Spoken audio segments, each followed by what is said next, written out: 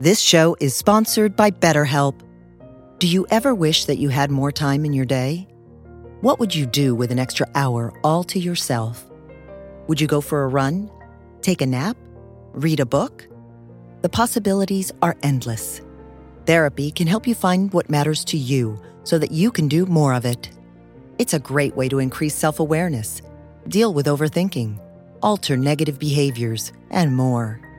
If you're thinking of starting therapy, give BetterHelp a try. It's entirely online and designed to be convenient, flexible, and suited to your schedule. Learn to make time for what makes you happy with BetterHelp. Visit BetterHelp.com/heartwisdom today to get 10% off your first month. That's BetterHelp, HELP.com/heartwisdom.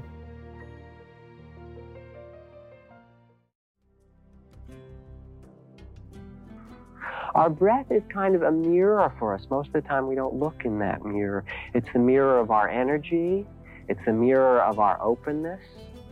Feel how full your breath is at different times. If you want to see what's happening in you, pay attention to your breath.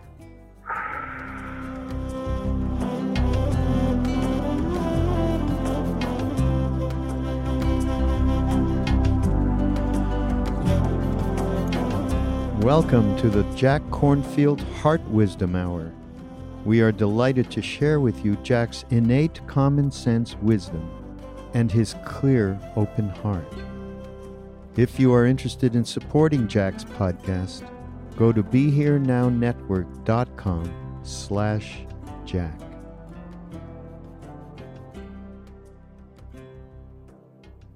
Tonight I really want to talk about one of the last steps of the Eightfold Path. And this is the step of right concentration, right tranquility. Actually, what I want to talk tonight about in concentration is the breath, our life breath. In every moment that we are alive, unless we consciously hold our breath, we live in this very fine and beautiful sea of gas, of air, oxygen and nitrogen, carbon dioxide, and a few other lesser inert gases.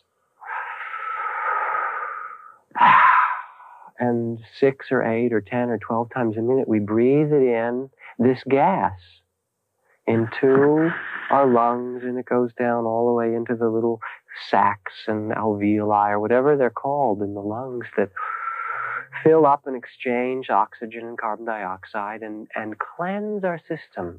And somehow we are so connected with this ocean of air on the earth that we're like fish in water. We don't notice it. You don't see it. And mostly if we forget, we breathe it. Yet it's essential. And it's so important in our physical life. And in some way, to connect with it, to touch it, is a way to open our spiritual life very practically. Very straightforwardly. I think I've told the story in previous groups about watching the breath and what it's like to begin to observe the breath. Of my friends whose baby was born out in the country with no doctor, and it was born breech and it was blue and wasn't breathing. This little tiny infant, and they gave it infant artificial respiration, and they sat with it and waited to see if it would breathe, whether it would be alive, whether their son would be part of their family. And they said that's where they learned what it was like to watch the breath. It wasn't even their own breath. It was like to really pay attention to see, will there be a breath? And this very same couple, who were good friends of mine, the woman's mother died a few years ago, who'd done a lot of retreats, and she died of lung cancer at about 85 or so.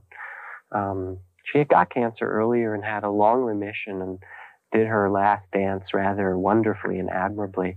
And then when the cancer came back and she finally died, she said in her last week, she talked about it, how her whole last week in the hospital was waiting to see, because her lungs were filled with fluid and so forth, waiting to see if the next breath would come, whether she'd be able to breathe the next breath. And she was so grateful for the meditation that she'd done. She said otherwise it would have driven her crazy, but here it was.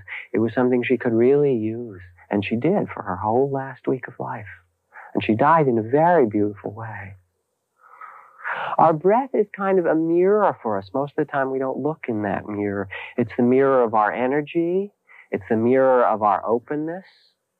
Feel how full your breath is at different times. If you want to see what's happening in you, pay attention to your breath.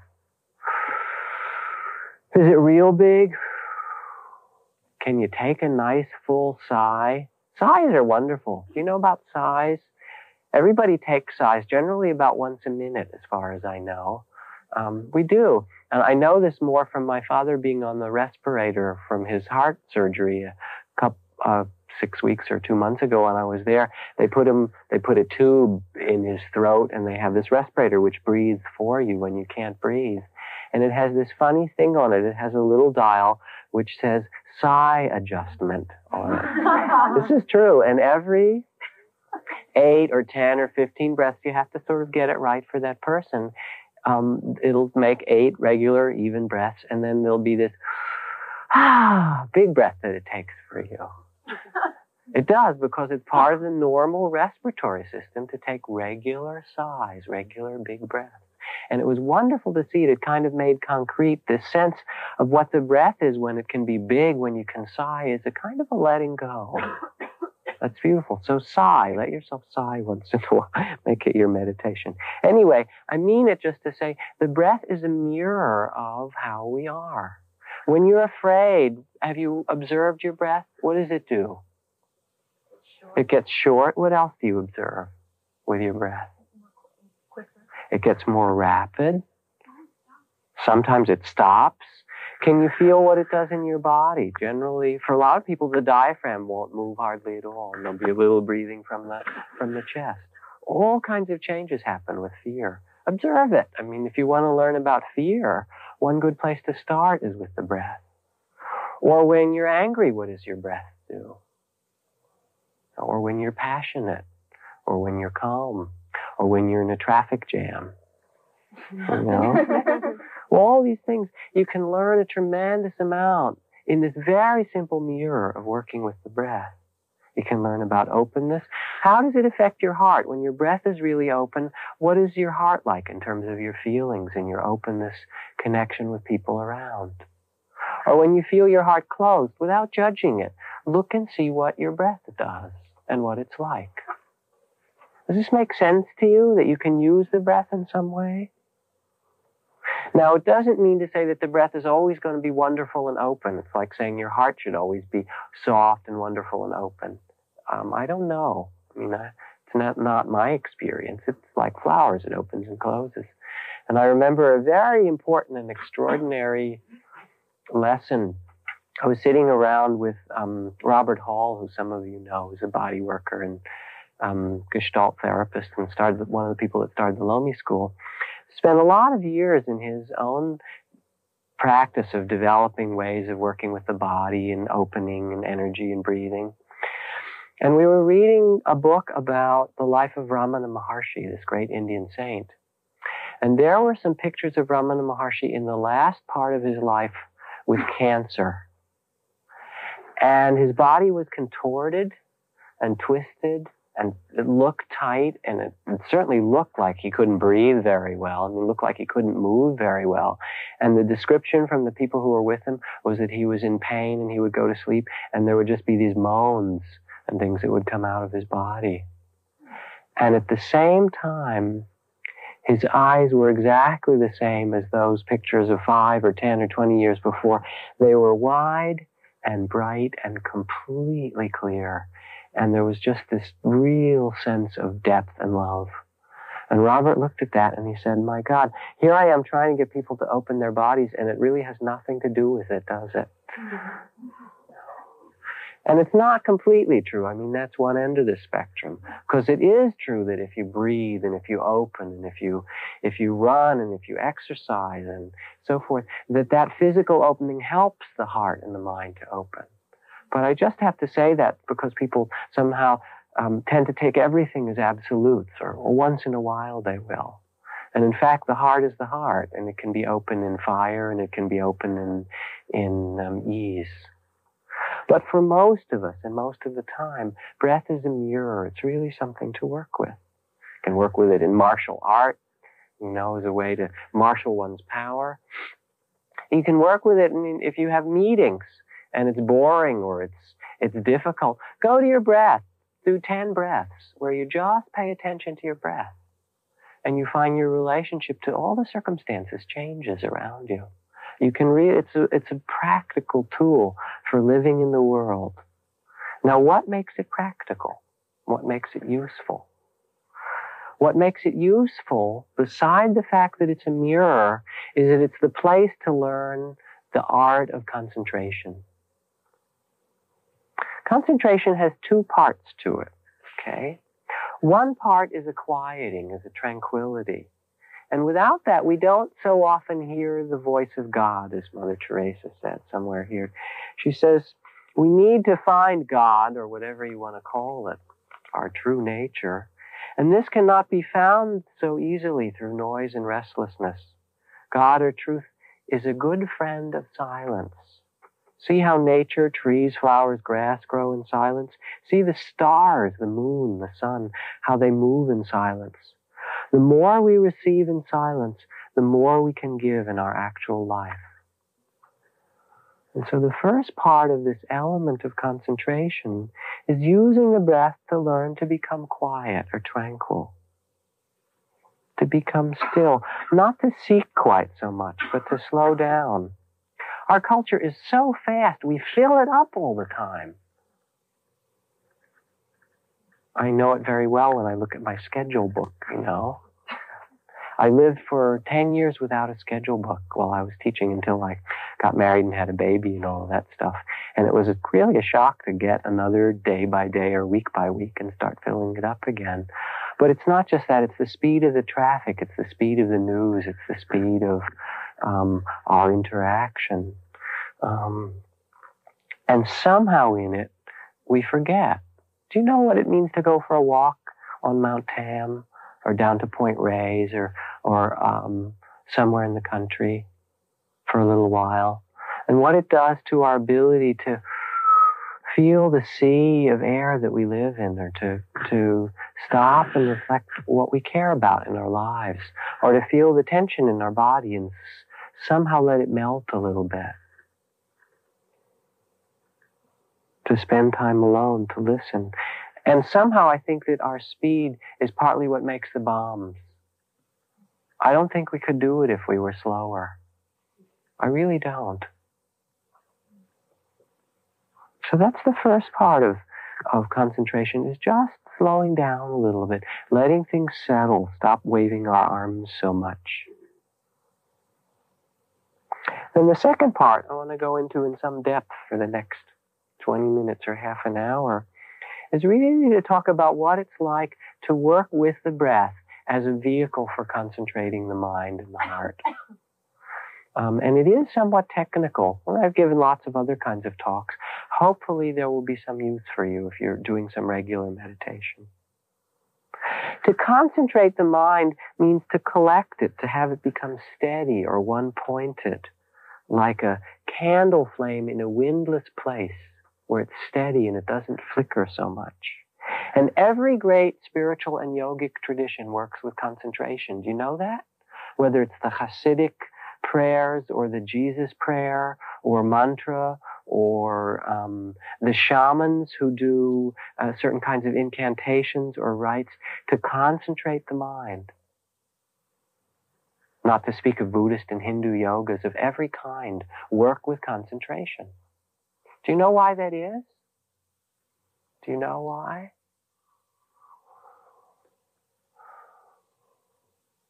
Does anybody have an idea why? Why is it concentration so stressed to collect, to concentrate the mind? Do the breath, do a mantra, focus on a light, focus on a prayer, say it over and over again. Sit out in the woods as an Indian, roll a little stone around a big one until your mind gets concentrated and you have visions. Does anyone know? Okay, that's the first part of it. That's very nice. Because you can't understand what's real or true except in the moment. Otherwise, it's thought about, past and future. So it's fantasy. So that's one good reason. Why else? Give you something to work with. Like collects it so you can use it. Collects your mind so you can use it, and it gives you something to work with, which means it gives you a vehicle to collect it. Is that what you mean? Yeah. Okay, so that's another reason. You concentrate in order to find a way to collect the mind. Collect the mind to be present. Why else collect it? Why else concentrate? Any other reasons? And here are all these yogis in Egypt and the Desert Fathers in India and the Taoist monasteries learning concentration exercises. What for? For me, like my energy's running off in all these different directions. Uh-huh. And until I can collect my energy and focus it, and then it's just doing that. So it's a way of focusing energy. That's another good answer, another good part of it. To concentrate the mind is like light energy, and it can be focused in several ways. If you begin to concentrate it, it's like collecting light energy in a laser. Instead of having it scattered in all directions, if you concentrate, the power of mind becomes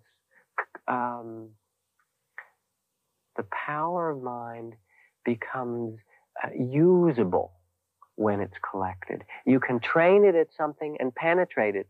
Another metaphor or image to use is of a lens.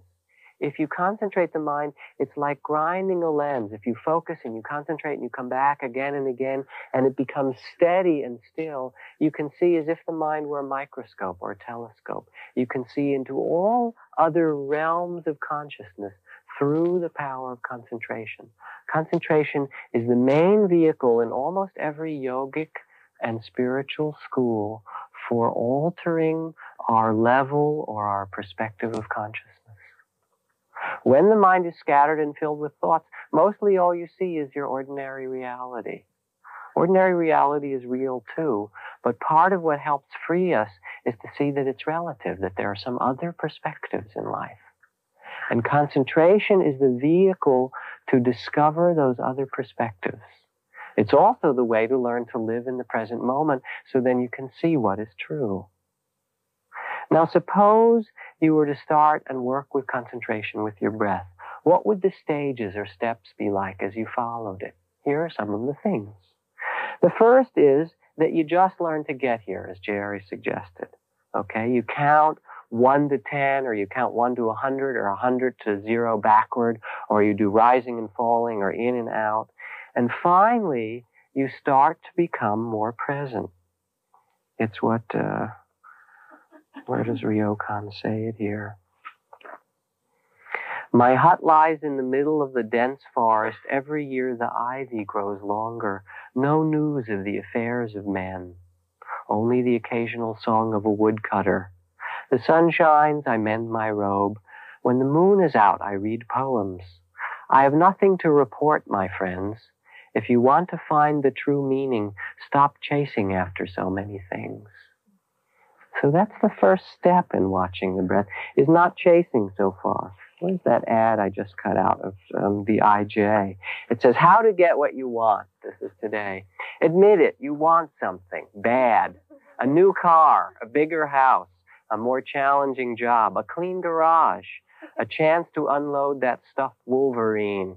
You want something and you want it now. But it takes more than the power of positive thinking to make your dreams come true, and on and so forth. Okay. So the first level of working with the breath, of watching it, is not chasing after so many things. Is counting, is watching the in and out, is just getting here with the reality of the moment of the breath coming in and out. That's already a lot, as you've probably noticed in sitting an hour and trying to work with your breath. And I don't mean that one exclusively works with the breath, because we work with sound. Most of you have a lot of Vipassana instruction and thoughts and feelings. But tonight I just want to focus on the power of working with the breath. So first you get here, and you can count, or you feel the in and out, or the rising and falling. Then the second level is that you can start to relate to the space between breaths. Has anybody done that in working with the breath? So you see there's the in-breath, and there's the out breath, and there's the rising and falling. And as you get a little more silent, you start to see, hey, there's some room in there, there's some space. And it has two important points. One is it begins to teach us to relate to something that's less than busy and full all the time. Just teach us to relate to the elemental quality of silence, of openness, of space, by feeling that space between the breath. We don't take enough time to sense space. We keep filling it up. So in this little thing in the breath, it has something to teach us. Or if you like, this is a technique that's useful for some people, you can begin to use that space as a way to further continue the refine concentration by working with some touch point. So for some people, they just sense space, in, out, and then, there's some space, and then the breath comes again, out of nowhere. For others, because the mind wanders a lot in that space and it's difficult, they find it valuable to be aware of a touch point, of the lips touching together, or the hands in the lap, or the buttocks on the cushion. In, out, touching, rising, falling, touching, in, out, lips touching, so that things start to become continuous and the mind doesn't wander off. First, forget what time it is, says W.S. Merwin in this poem. For an hour. Do it regularly every day. Then forget what day of the week it is, and do this regularly in company for a week. Then forget what country you are in, and practice doing it in company for a week, and then do them together for a week with as few breaks as possible. Follow these by forgetting how to add or to subtract. It makes no difference. You can change them around after a week. Both will later help you to forget how to count. Forget how to count, starting with your own age, starting with how to count backwards, starting with even numbers, with Roman numerals, starting with fractions, with the old calendar, going on to the alphabet, forgetting it all until everything is continuous and whole again. So this is the second step of somehow learning to relate to space, so things which are disparate in our mind, which is scattered, comes back to be more whole again. As we do it, so we start to watch the breath and we get to the point where we can let go of the past and future and be a little more present, and there's the in and out, and then we can relate to the space between breaths, and we see the breath as the mirror of our emotions. You can learn a lot. You can learn a lot by observing anything. Here we're just going into one little aspect of experience, our breath. Then what comes, as you can relate to the space and the touch point more, then you get to where you can let go more, called letting go of some control. And in truth, one of the greatest aids to concentration is relaxing. Concentration isn't a forcing of your mind on the breath, or on the pain, or on the pleasant sensation, or on the thought, but it's much more a sense of the opening, of the softening, of the receiving. That's what allows the mind to settle on the breath, to settle on sensation, settle on sound. So it means our learning how to not control so much. Have you noticed, for many people, when you start to work with the breath, there's this tendency to hurry it up, or to move it, or change it. And how it takes a little while, it takes some systematic training to work with the breath, where finally it just breathes itself. And I remember this friend of mine, an old Tibetan monk who I met in this forest monastery. He was actually Hungarian, but he ordained with the Dalai Lama years before. And he said the Dalai Lama let him go up in the mountains and visit the hermits who were in their caves, who saw almost no one. He went with one of the Dalai Lama's teachers, Ling Rinpoche. And he visited them, and he was kind of a neophyte at that time, just learning. And he said, well, what technique do you use? You know, and these people had spent 20 or 40 years in their cave or their little huts. And they said, technique? He said, yes. Do you use a mantra? Do you follow your breath? And he said the first hermit he asked about that just laughed and laughed. He said, the breath. He said, it breathes itself. And that was all he said about it, the breath, it just breathes itself. And so this is that letting go of seeing actually that the world has a natural order that runs itself. We try so hard to control it. Take a rest, Put your feet up a little bit. You don't run your heart or your liver, and they do real good without you, So there's counting and getting here. There's the space between and relating to space and the touch point. Then there's learning to let go and relax a little bit and start to sense the natural order rather than our controlling. As we do it, then what becomes possible, and the breath again is a vehicle like anything else to see, we can start see in a more refined way. You start to see the beginning and the middle and the end of the in-breath, or the beginning and the middle and the end of the out-breath. That's an amazing thing. Most people never saw the beginning of a breath in their whole life. Why is it valuable? Who cares? So what if you can see the beginning of a breath? What's its purpose? Anybody got an idea? You see that it comes and goes, that things come and go. That's very nice. That as you start to listen, if you really concentrate, you see that wherever you are is being born and is dying. That every breath is a birth and a death. Every movement, every sensation, every sound, every sight. And you start to relate to the one thing maybe that we need to learn about, perhaps beside love. And that is birth and death.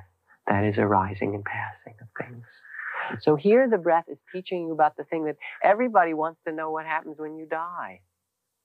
A lot of people do, not every. Some people don't want, it's the last thing they want to know. Don't tell me. I don't want to hear.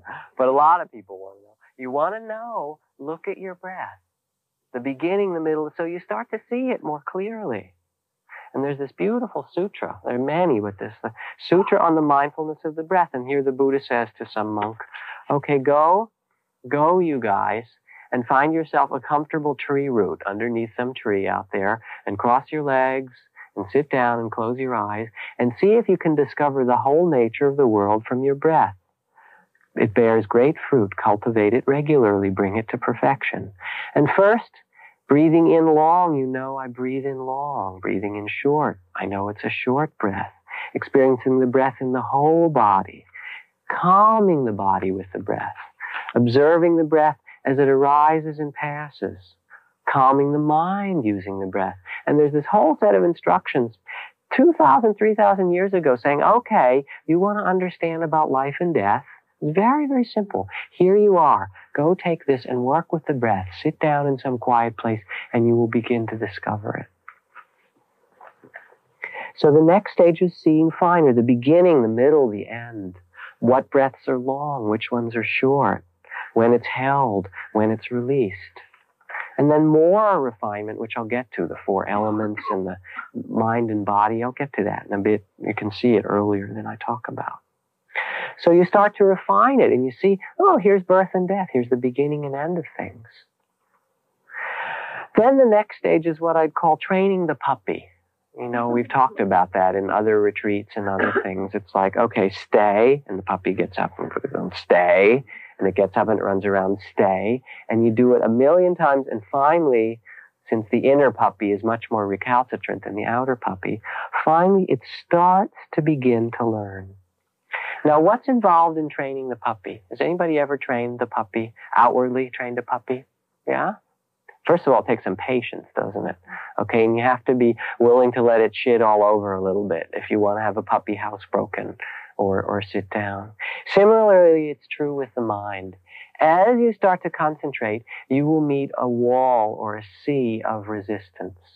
It's called kilesa in Sanskrit or Pali, which means hindrance or defilement. It really means burning in the mind. And if you sit, for example, if you try to do it kind of macho and muscle your way into concentration, which you can do if you want, you can experiment with it. Say, I'm just going to concentrate on the breath and not let my mind move. Try it for an hour and you will see what I mean. You'll see what I mean about fire. Because your mind, it's very hard for the mind to slow down. It has its own momentum like a flywheel. Your mind will kick up and throw out every reason to stop.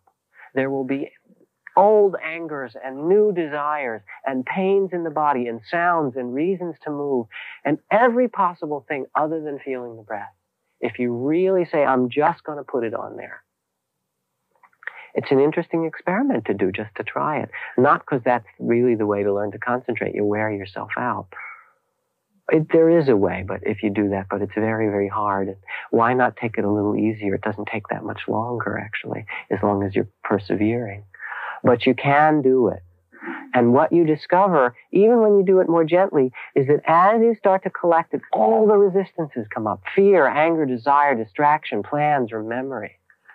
And part of what it means to concentrate the mind is to purify it. I don't use that word so often, but it's an important one for this learning how to deepen meditation.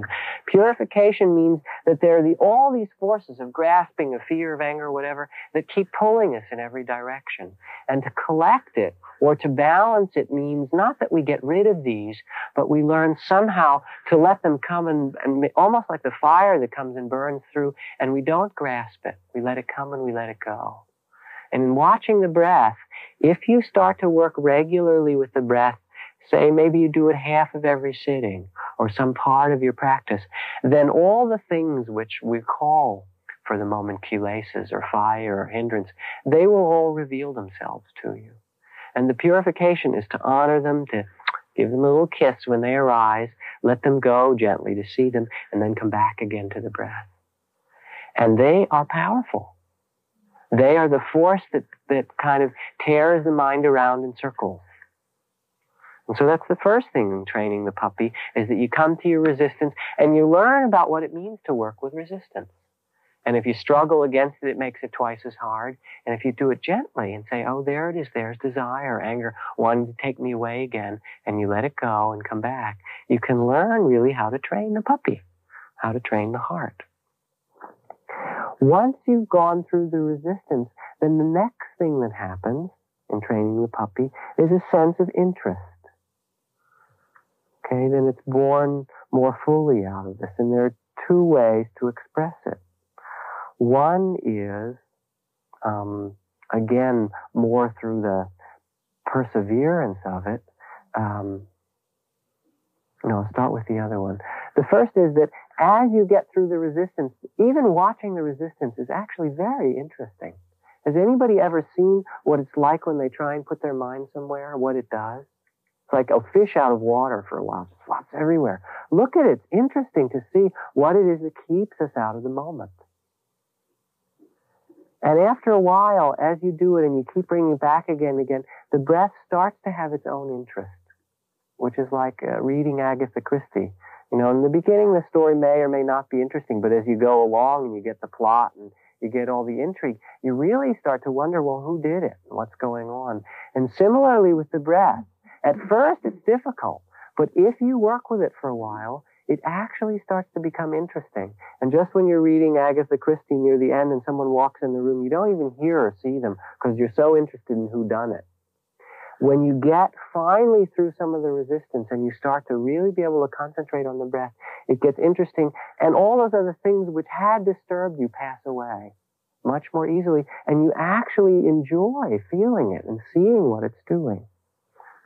Now, the kind of interest one needs sometimes to go through this is the Zen story of someone going to this master and saying, please teach me.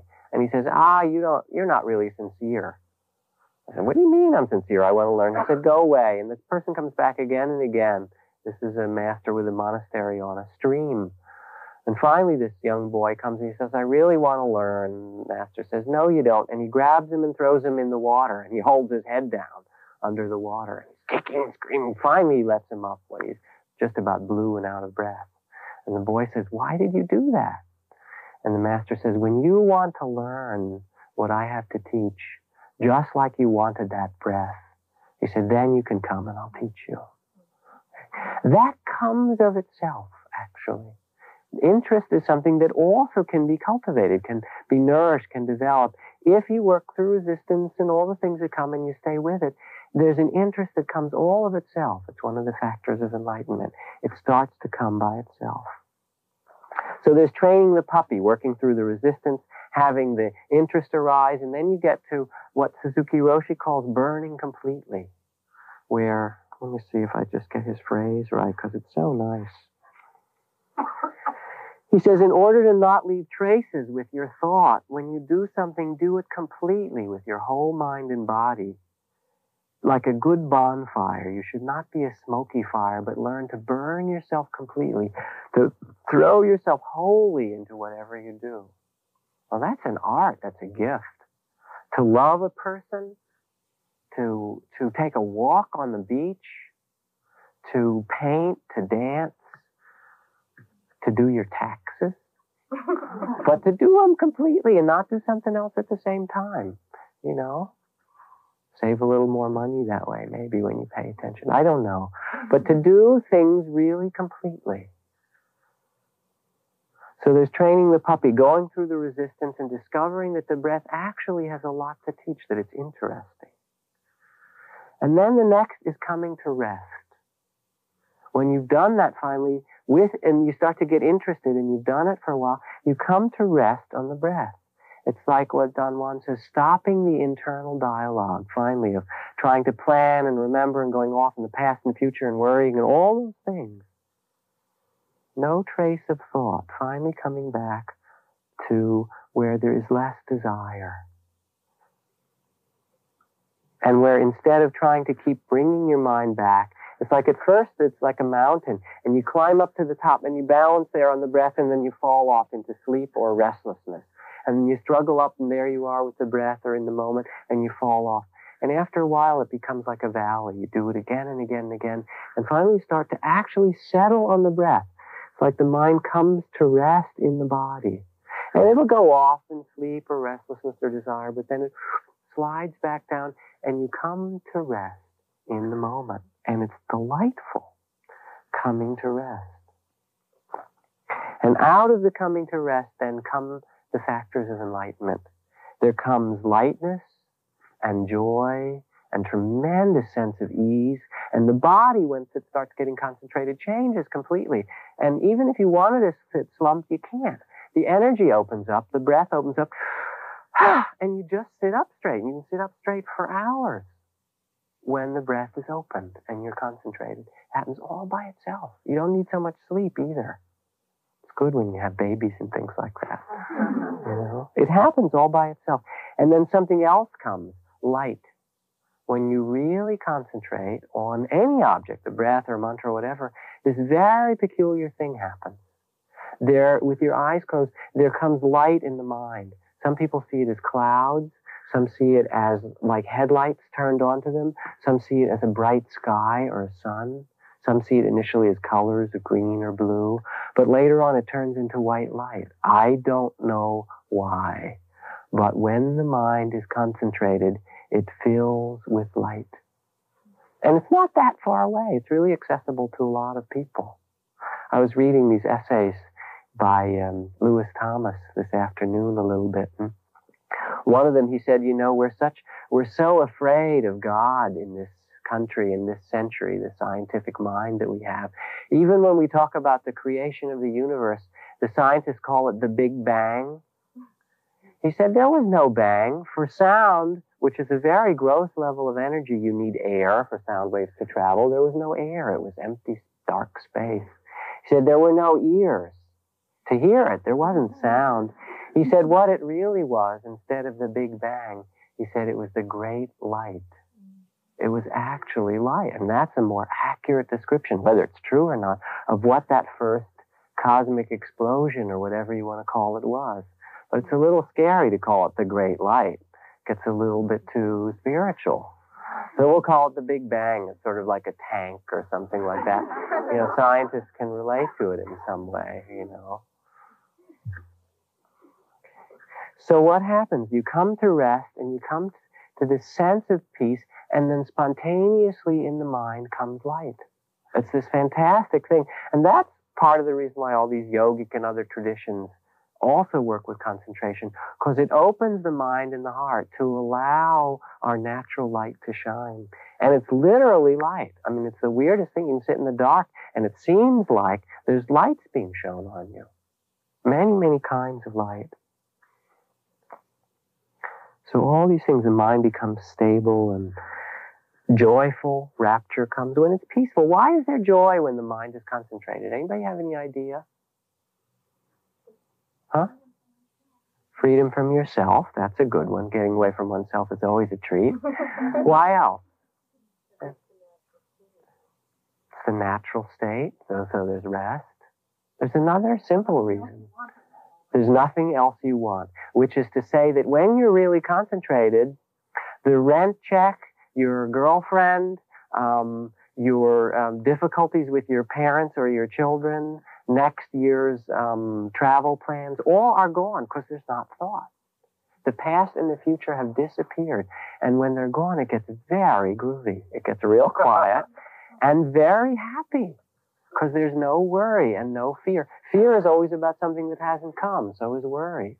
So is desire. So this is kind of the anatomy of what the present moment can have for you in some ways.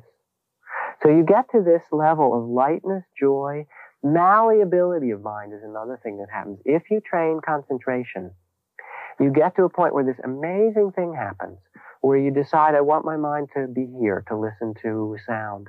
And you put it there when it's trained in concentration, and it just stays there, and you listen as if you'd turn the radio to a particular station, and it just stays there. And there isn't thought and restlessness and interruption. It just stays there. Or you say, I want it to focus on this small or large. And the mind becomes malleable, shapeable, movable. It's the most delightful thing. It's fantastic. And you can do that. Of course, these kinds of education aren't part of our school system, but they are really our birthright. And it's the training of our own heart and our own mind. So it becomes joyful and light and peaceful and malleable. And then what happens? Yes. Anybody? You get attached. That's right. It's called the corruptions of insight, which arise. The defilements of spiritual practice, spiritual materialism in its refined form. You say, this is groovy, I want more of it. It's like any other drug. And you get attached to the light or the lightness or the joy or the peace or whatever it is. And then you find that you're stuck there. And so you have to discover, even in that moment, that there's some deeper level of freedom. You're still working with the breath and all these states come and you try and hold them. Let them just come and go. Those two are not freedom. They're simply very groovy states of mind. They're very pleasant. They're illuminating and light and peaceful. But they're temporary. Has anybody ever had a state of mind stay? Somebody last week or whenever yelled out ignorance, but in general, it's not the case. You know what I mean? Okay, so you do this and you get to where the mind becomes stable and clearer and so forth, and you're with the breath and it becomes so fine, it's like the tiniest breeze or the littlest movement. It's almost like the body breathes rather than the breath breathing, or the spring air comes and breathes you. It's wonderful. And the state of mind is very peaceful. And you stop grasping it, and then you reach what's called access concentration. Access means it gives you access to all the realms that all those weird spiritual texts and things write about. Because at this point, there are very few thoughts. You rest in the present moment. The mind is very clear and tranquil and malleable and alert and mindful, spontaneously, without struggle. There's a kind of clear seeing.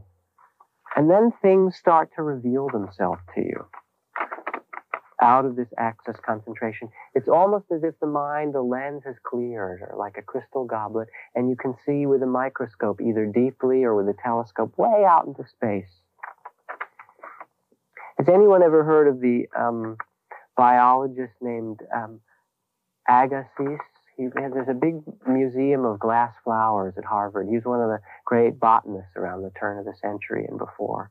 A student of his went to begin his training as a botanist in the 80s or something. And Agassiz took him and said, you want to learn to be a botanist or a biologist? Here, take this fish. And he took this kind of dead fish and sat it on a piece of glass in front of him. And he said, study it. Observe it and tell me what you can see about it. And then he went away. He left the student there in the morning, and he went away for the whole damn day. And the student was sitting there for a while. He looked, there's this dumb dead fish, right? And then he watched it for a while, and he got really more and more irritated that his mentor and teacher didn't come back. I mean, what does he want? Sure, it's a fish. It's got fins. It's got an eye. It's got scales. You know, maybe there it's got 6 fins. That's a 6-finned fish. And it's got a little yellow over here near the gills or something like that. There was nothing especially interesting about it. It was like many he'd seen before: scales, mouth, eye, yes, a tail. In an hour, he thought he'd seen all there was to see. Time rolled on. The guy didn't come back for a long time. He was getting angrier and more irritated. Finally, after he got back from lunch, he was so discouraged. He wished the dumb old man had given him something more interesting. Then, in order to kill time, he sat down with a piece of paper and he started to draw the fish. All right, I'll draw it. And in drawing, he began to notice things. He discovered, for example, the ways that the scales overlap one another. And then he began to see, as he drew the eye, that fish don't have any eyelids. And then he began to see the textures of the veins and the scales. And he kept on looking and drawing, and it got very interesting to him. And he drew for the late afternoon until the evening, and Agus came in and looked at his drawing and said, He said, you haven't begun to look at this fish yet. And the guy was heartbroken. And he said, I'll come back in a couple of days. You let me know what you can really see in the fish. And he spent 2 more days drawing different sides and aspects of the fish. And he said that 3 days was the foundation of his entire graduate work and his whole career as a botanist in that particular training. We're not taught that so much in our culture. But here we are with the breath now. We're up to the level of access concentration, or to the level where, and you can even begin as you sit and start to get quiet, to the level where we're in the present moment and observing and not so distracted by other things and really with the breath. What can you begin to see? First of all, you see the 4 basic elements that make up the physical world. What Plato called earth, air, fire, and water, or the Chinese call them that. They maybe throw metal in there as well. I don't know why. I do actually kind of, but more or less the same system. Or the Egyptians or the Indians. Those aren't some theory, earth, air, fire, and water. They are a description of actually how you perceive physical matter. Put your hand on the floor for a second. What do you feel? Tell me what you feel. Somebody? Hardness or softness? What else do you feel? Cool. So temperature. What else? Rough? Okay, so there's a texture. What's the roughness? Go into it with your attention. What does roughness actually feel like? Highs and lows. Okay, so it's shaped, but it's also different areas. Pay attention. See if it's not different areas of where it's hard here and soft there. Just hardness and softness alternating. What else do you feel? So there's temperature and then different areas of hardness and softness. Anything else? It's what? Dry, so you feel whether it's moist or dry. Flexible, so there's movement, the solidity or lack of it. Anything else? Space. Space, what's the space? I don't feel space. What's it feel like? Between the hardness. Between the hardness? So you feel points of hardness and lack of it. Okay, what else? One more thing to look for especially. It's still. It's not moving. Can you feel that? Okay. Do you feel floor? Anybody feel floor or carpet? No such thing for your hand. What there is hardness and softness. Similarly with the breath, if you observe it, instead of there being an in-breath or an out-breath or a rising or falling, if you look at it closely, like the guy looked at his fish, what do you see? You see the what's called the fire element or the temperature element. Sometimes parts of it are cool or hot. You see temperature, or you experience temperature. You see the earth element, which is the element of hardness and softness, really. And sometimes there's pressure, which is more hardness, and sometimes there's less pressure, and it's soft, or there's little dots of pressure and space in between where there's less pressure. So you see hardness and softness in the breath. You experience hot or cold. You experience fluidity, the water element. And you experience air. The air element is really the element of motion or vibration. So you experience it when it's still or when it's vibrating and moving more. Does anybody ever experience anything else through their physical senses? Temperature, pressure, hardness and softness, movement, solidity, vibration. And so what happens when you observe just this simple thing of the breath and your mind is concentrated? Play with it in your sitting. It doesn't have to be that concentrated. You just have to get here some. You can start to see that what you thought was breath or floor or wall through your body senses is actually this play of the basic elements. You can find out everything that Plato and the Chinese philosophers and all these other people or physicists have looked at. What is basic sense perception made of? Simply in the breath. There is no breath. There's coolness. There's a little tiny, very soft pressure. And there's vibration and movement. That's all.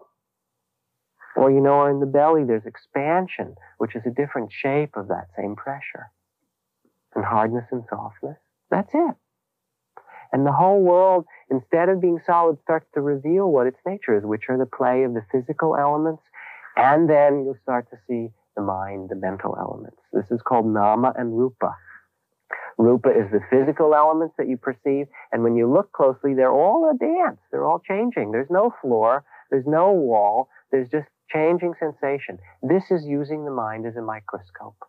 And you start to look closely into experience that seems solid on this level, which it is, and you can use your mind the same way someone uses a microscope. You look down into the pond water and you see it's alive with things. And you look at anything closely with your concentration and awareness, and it dissolves into changing dance of sensation. And then the mental elements, which are feelings and reactions and the consciousness which knows it. And you start to see, I won't go into that so much tonight, maybe some other night, the play of these two things, of physical and mental events. And that's all that there is this dance of light and shadow and the perception of it. You see more deeply the arising and passing of things then. So you get to a deeper level of birth and death, and you see that not only every breath, but every sense door, every sound becomes vibration. Every sight, everything that you look at from that refined quality of the breath starts to teach you the movement of life, impermanence, the dance.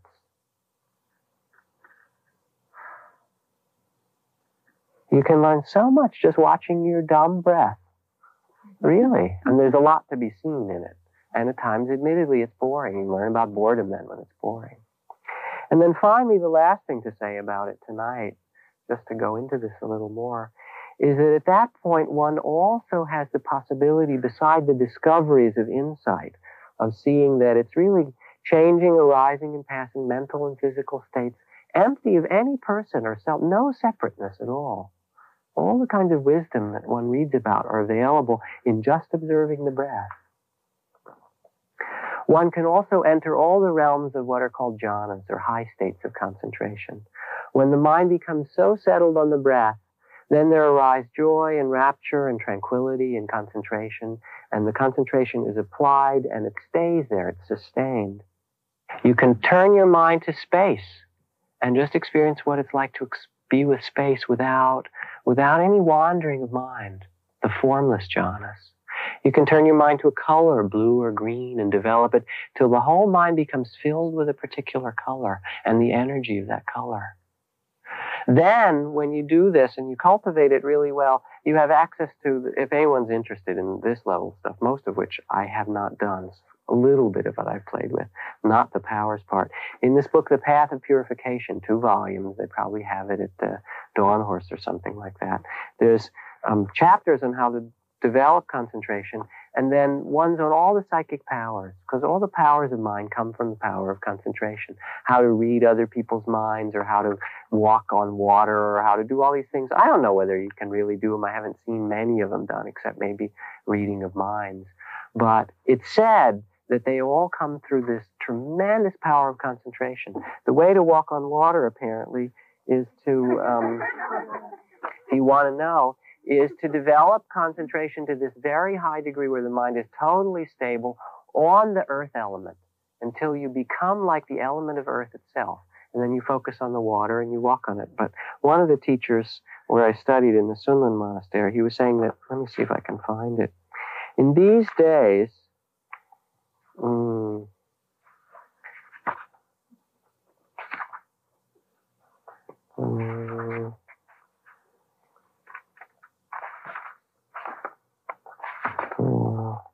Yes, here we are. In these days, although concentration of mind and some of the insights and opening are very possible, many people can do that.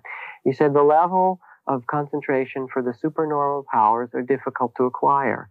Let us say that one practices the earth element exercise and gains a mastery of it. To do the psychic power stuff, you not only have to be able to attain these very high levels of stability of mind, but you have to master it so you can go in and out of different ones at a moment's notice. Suppose you've mastered it, and I know a few people in Asia anyway who've mastered these things to some extent. Let us say that such a yogi then goes to a pond and seating himself near it, arouses in himself the elements of the earth meditation. Then looking upon the waters of the pond, he endeavors to turn them into earth so that he may walk across them. He will find these days at most that the water thickens to a slushy earth which cannot really uphold his feet when he attempts to walk on it. Perhaps yogis in other countries have done better than I, but I believe the time's not so opportune as they used to be. So this guy is serious.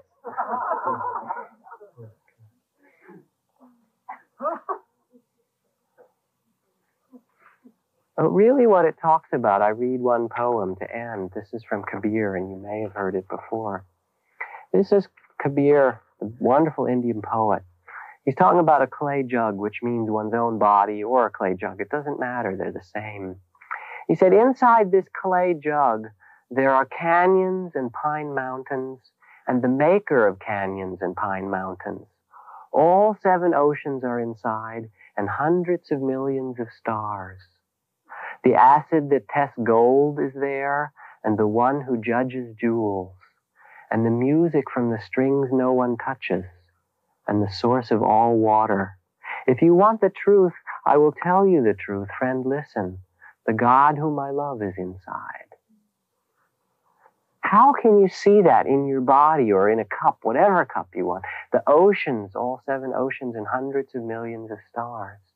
You can, through your inner vision, through the eye of concentration, birth and death and every realm of existence is possible through this collection and concentration and focusing of the energy of mind, like a laser, like a telescope, like a microscope. And I'm not suggesting you do all that yogic stuff. It's fun, but it takes almost, it takes years and lifetimes to do some of that stuff. So it's good. It's nice to do. But in a much more practical way, you can work with the breath. You can take half of your meditation every day, 15 minutes or half an hour. You can work with it when you are running or jogging. You can work with it when you're in a meeting to how to calm down. And when you get really quiet and you take some time to meditate for part of a day or you sit, then you can start to really study it like it was that fish or like it was a flower. And in it, you can learn a lot about birth and death, about all the resistances and the fears and the fires, and what it's like to let go of them and to rest in the present moment. You can learn a lot about the elements that make up who we are. The physical elements, the mental elements, consciousness itself. All that can be revealed in the simple thing of observing the breath. So I give it to you tonight as something to talk about, to give you some sense and maybe a little inspiration that even in this very rote and simple exercise, there are worlds to discover. Just as if you could take a flower and pick it and really look in it and understand that one flower, you could understand everything in one flower.